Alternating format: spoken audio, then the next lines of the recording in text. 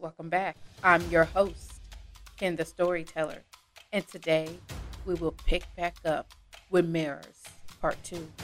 Could my character, who is afraid of mirrors, be ready to face their fears because my other character thinks it's all in their head? But what if it's not just in their head, but a reality they must face daily, and now they're both will be put to the test because one of them put them in jeopardy. So when you're ready, jump on board this coaster of suspense, horror, and thrills and travel through the mysterious mind of Ken the Storyteller.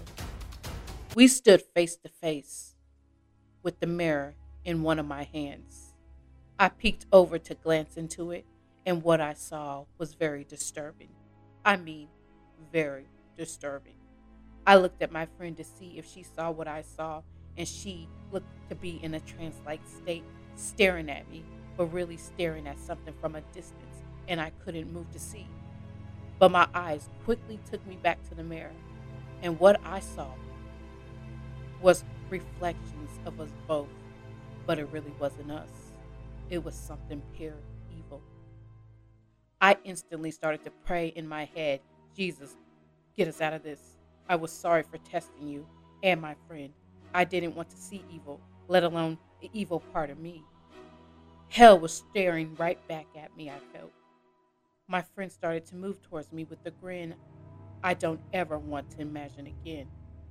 It brought a fear to me I can't even explain. I started to pray harder and really meant it. I'll remember Psalms 23, 1 through 6. The Lord is my shepherd, I shall not want. He maketh me lie down in green pastures. He leadeth me beside still waters. He restoreth my soul. He leadeth me in the path of righteousness for his name's sake. Yea, though I walk through the valley with the shadow of death, I will fear no evil. For thou art with me, the rod and thy staff, they comfort me. They prepare a table before me in the presence of my enemies. Thou anointest my head with oil, my cup runneth over.